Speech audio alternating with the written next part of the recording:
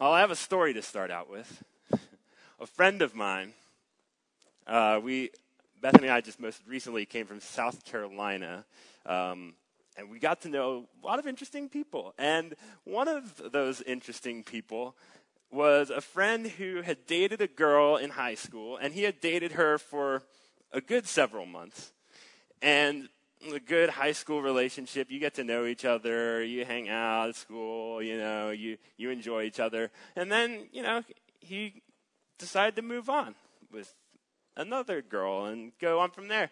But he decided, just as he moved on from the one girl to the next, that he would receive a phone call, a very interesting phone call from a friend of the girl he had just dated. And this friend from the girl that he had just dated had called him up and said, "How dare you break up with my friend?" And he's like, "Oh, okay, I understand. It's difficult, breakups, all that kind of thing." And she said, "How dare you break up with my friend because she doesn't have a right hand?" And my friend says, "Are you sure we're talking about the same person? The girl I dated had a right hand. I'm pretty sure." She said, "Oh no, are you talking about this person?" He said, "Yeah, this person, last name, this person." And he was like, "And all the time I was dating her, I had no idea she did not have a right hand." How did he not know that? I do not know to this day. And he does not know to this day. But I tell you that story to start out because wherever you are, whether you come here as a new believer, somebody who's just interested in the faith, whether you've been walking with Jesus for a long, long time, there are still things that we can discover about our Savior. Jesus is not missing a right hand. I will say that.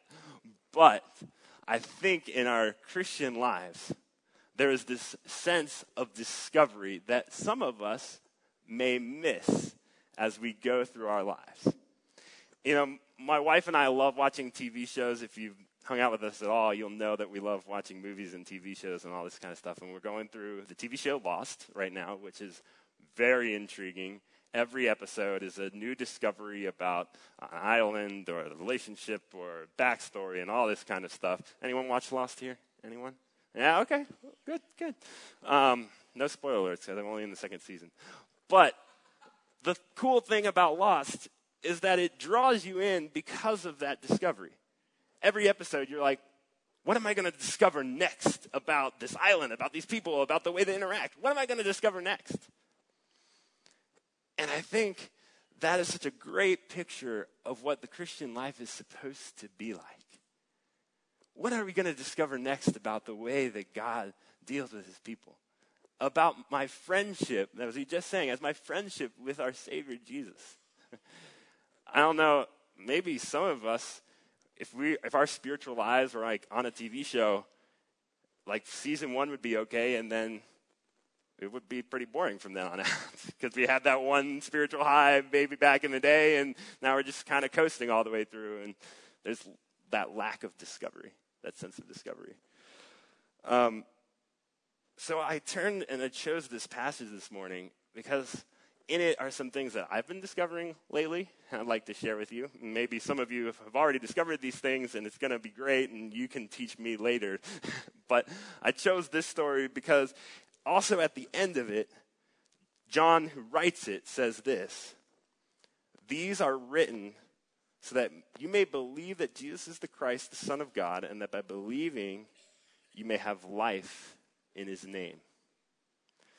These are written, and this particular story that we're going to read is written so that we may have what? Life. As Rick talked about last week, I'm not going to run across the stage, but, running out of the tomb with Jesus, there's that life that we're supposed to have. And this story is going to help us discover things about Jesus that will lead to life. I don't know about you, but I need that every day. And I think we all could admit in some sense we need that life of Jesus every day. So we're going to dive into John chapter 20 this morning. So if you have your Bibles or your devices, go ahead and turn there to near the end of the Bible. John chapter 20. This is after Jesus is resurrected. In fact, scholars would say that it is the Sunday after the resurrection, this Sunday in church history. We've been tracking a week from now. And this is the story, as some would call it, of Doubting Thomas. That's a fun nickname. I knew a pastor whose nickname was Pastor Pee-Pee. That's an unfortunate nickname. Doubting Thomas, that was an unfortunate nickname. Which one is more unfortunate? You can tell me later. But Doubting Thomas. I'll tell you that story later. It wasn't me. But Doubting Thomas, when the rest of the book of John shows Thomas as kind of this strong-hearted character. Like the first time we kind of meet him, he calls in the disciples, and Jesus is with the disciples, and they're going to go to Jerusalem. And the first lines that Thomas has in the book is, "Let us also go to Jerusalem so that we may die with Jesus." Thomas, pretty strong-hearted guy. And then the next time we find Thomas in the book of John, he asks Jesus, "Lord, we don't know where you're going. How can we know the way?" He's like ready to go with Jesus. He's on fire. And then we get to this story this morning where he gets his unfortunate nickname. So let's read from John chapter 20 this morning and see what this nickname's all about, see where the discoveries are, and see how they lead us to life in Jesus. John chapter 20, verses 24 to 29. Now Thomas, one of the 12, called the twin, was not with them when Jesus came. So the other disciples told him, "We have seen the Lord." But he said to them, "Unless I see in the hands the mark of the nails, and place my finger into the mark of the nails, and place my hand into his side, I will never believe." 8 days later, his disciples were inside again, and Thomas was with them. Although the doors were locked, Jesus came and stood among them and said, "Peace be with you." Then he said to Thomas, "Put your finger here. See my hands, and put out your hand. Place it in my side. Do not disbelieve, but believe." Thomas answered him, "My Lord and my God." And Jesus said to him, "Have you believed because you have seen me? Blessed are those who have not seen and yet have believed." I'm going to read on the next few verses just to give that context. Now, Jesus did many other signs in the presence of the disciples, which are not written in this book, but these are written so that you may believe that Jesus is the Christ, the Son of God, and that by believing you may have what? Life in his name. You guys are paying attention. Good. So, discovery. What do we first discover about Jesus in this passage this morning? Well, the first thing we discover is actually through something that Jesus did not do.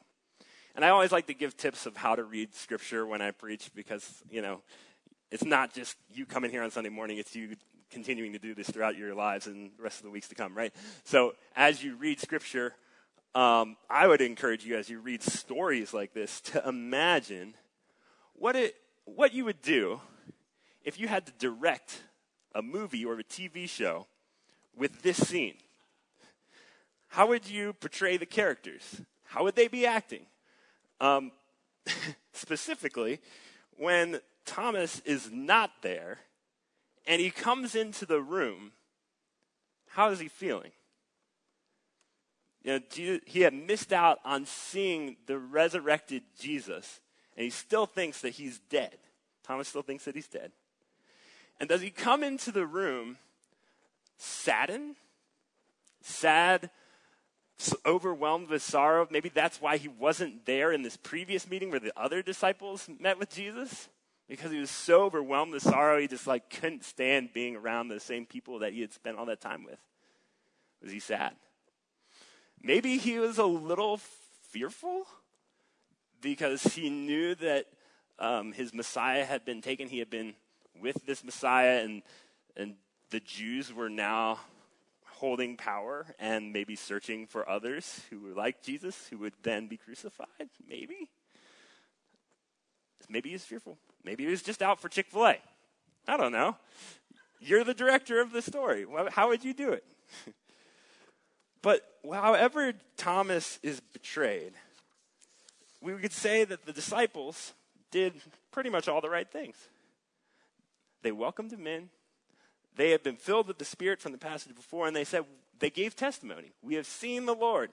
And you maybe, if you're directing this, would have this kind of music swelling to like this point of conversion for Thomas, where it's going to be like, oh, Thomas we have seen the Lord, and Thomas is like, yes.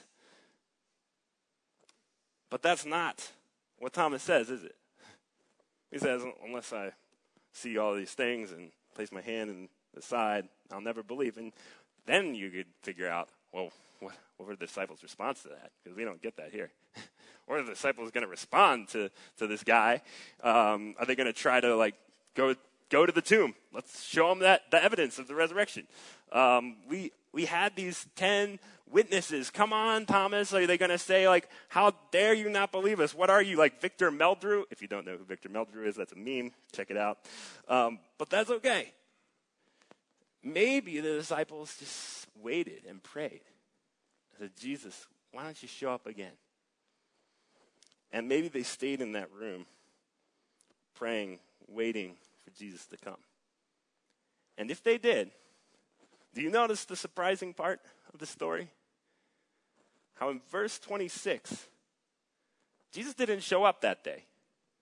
He didn't show up that day, or the next day, or the next day, or the next day. 8 whole days. Jesus did not show up. What do we discover about Jesus from that? That Jesus did not do. Well, I think we can discover from Jesus what maybe Thomas was discovering about him in that time. Because while Thomas was in that time, you could only imagine that he was probably turning to some of the Psalms. Some of the Psalms, like Psalm 13, which say, how long, O Lord, will you forget me forever? How long will you hide your face from me? Maybe Thomas was turning to a psalm that Jesus had quoted on the cross. He said, my God, why have you forsaken me? I've been here, and as other friends say they see you, but I don't see you. Why are you forsaking me? And you know the crazy thing about the words of those psalms that Thomas probably experienced and discovered about God? Is that God had given his people, this is a crazy discovery, I think. God had given his people through the Psalms words to express disappointment in him. God had given his people words in the Psalms to express disappointment in God. Maybe that's why Jesus didn't come those 8 days. Maybe Jesus was giving Thomas space and time to express disappointment in himself. Whew, that's a little crazy, because a lot of us, we get a little uncomfortable when it comes to expressing disappointment, doubt, anger, fear, those uncomfortable emotions, especially to God. Like, God is God. Like, aren't we supposed to be like nice and put together and neat for him? Oh, but notice Thomas's words in verse 25. He said these things, unless I see his hands and the marks of the nails, place my finger in the mark of the nails, I'll never believe. And you know, Thomas never gets rebuked for that. He never gets rebuked for that. When Jesus shows up, he lets Thomas just experience Jesus himself. And I kind of imagine it like a parent with a child, you know. A child, 5-year-old, comes up to their parent, and can you imagine this scenario? A child goes up to a parent, 5-year-old, you know, very young, says, Mama, I'm very frustrated at you right now, and I just need some time alone with myself. And give me some space. Can you imagine a 5-year-old saying that? I can tell you, I didn't learn how to do that till like I was 20. So, emotional development of a child. But you can imagine a mom wouldn't be like, how dare you say that to me? Mom would say, that's such a great idea. I'm proud of you for recognizing your emotions. I'm proud of you for knowing what you need to do to deal with those emotions.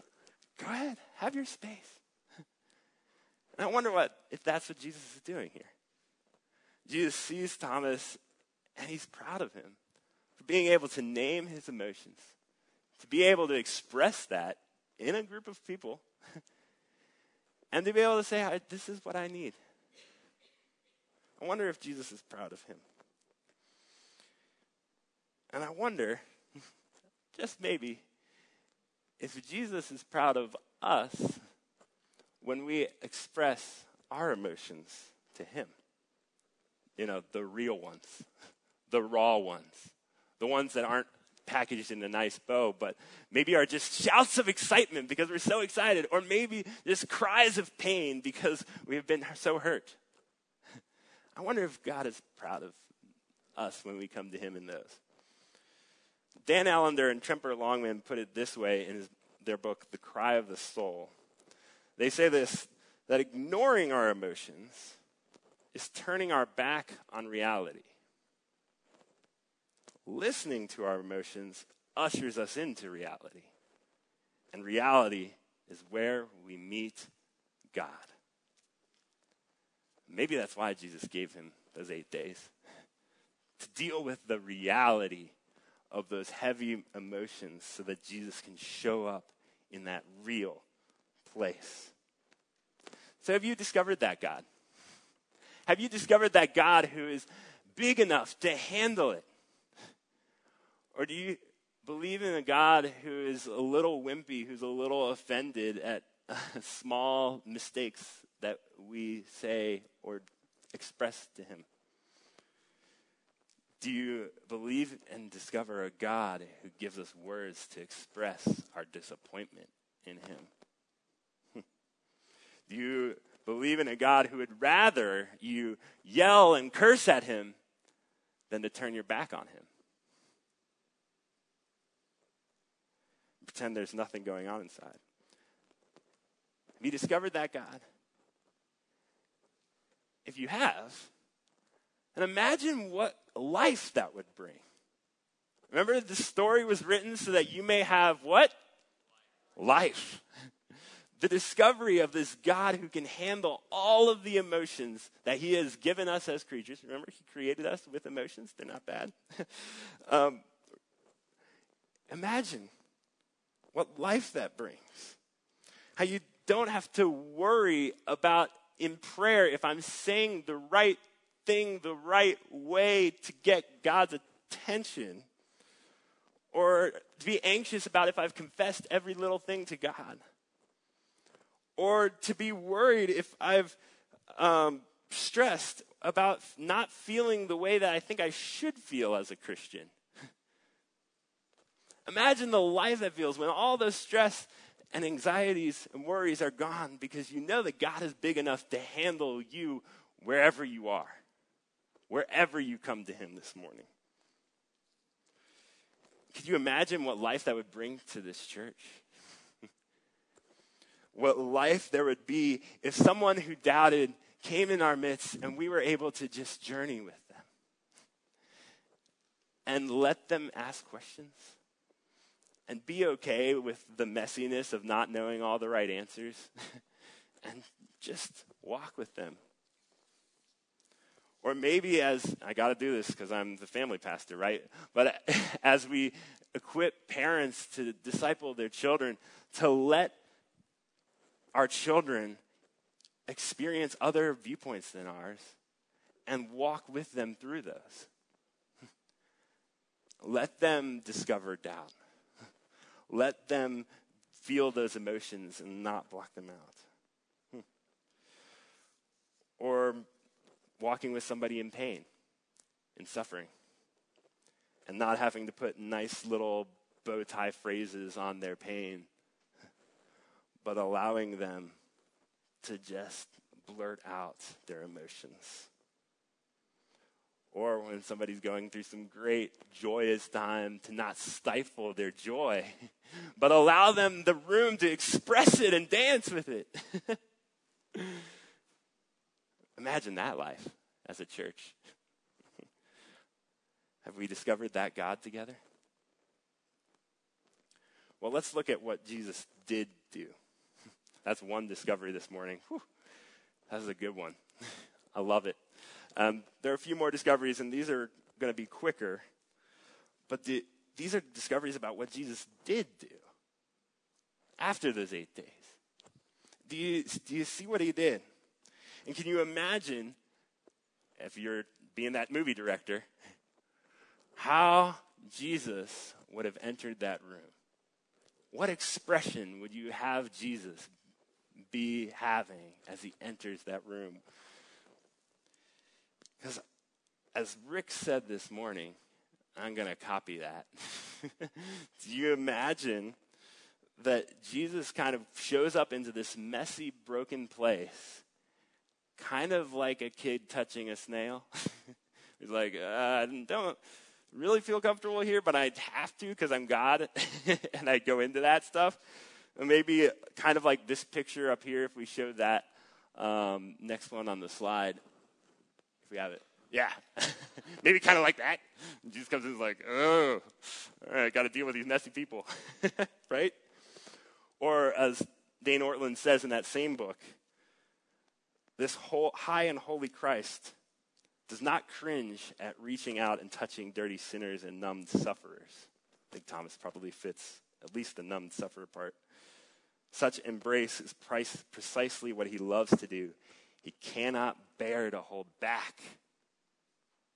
He cannot bear to hold back. Maybe the expression on Jesus' face was more like this one. Like, I just can't wait to go and enter that room where all that messiness is and love those broken-hearted disciples. Have you discovered that God? I show the next slide here of these two faces. When you think about yourself, in your sin, in your brokenness, in your sadness, which of those two faces do you imagine God having towards you? That's a little unfortunate that you dove into that sin. That's a little messy, but I guess I gotta show up there. Or is God in excitement, cannot hold back in coming and seeing you and smiling upon you? You know, we as good Presbyterians, we like to talk about God's sovereignty and how nothing we can do can lead us, can change God's mind towards us when it comes to our sin. Like, all our good deeds are like dirty rags, right? So nothing we can do can make God save us. Nothing we can do can change God's wrath toward us when we were sinners, right? We proclaim that. But how often do we see the other side of that coin? Once we are saved, once Jesus snatches us and saves us, do you believe that there's nothing you can do to make God less excited about you than he already is? That there is no condemnation for those who are in Christ Jesus. None at all. Not even a little, but no condemnation for those who are in Christ Jesus. That nothing that we can do can separate us from the love of God that is in Christ Jesus.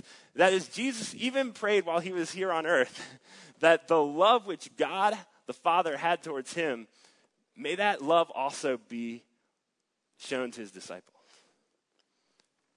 I mean, imagine the love of the Father towards the Son in the Trinity. That's pretty astounding love, right? There ain't no sense of, just excitement. Jesus says, that love, that's for my people. That's for my people. And there ain't nothing that they can do to make me less excited about them as a person. That's crazy. Have you discovered the heart of that God?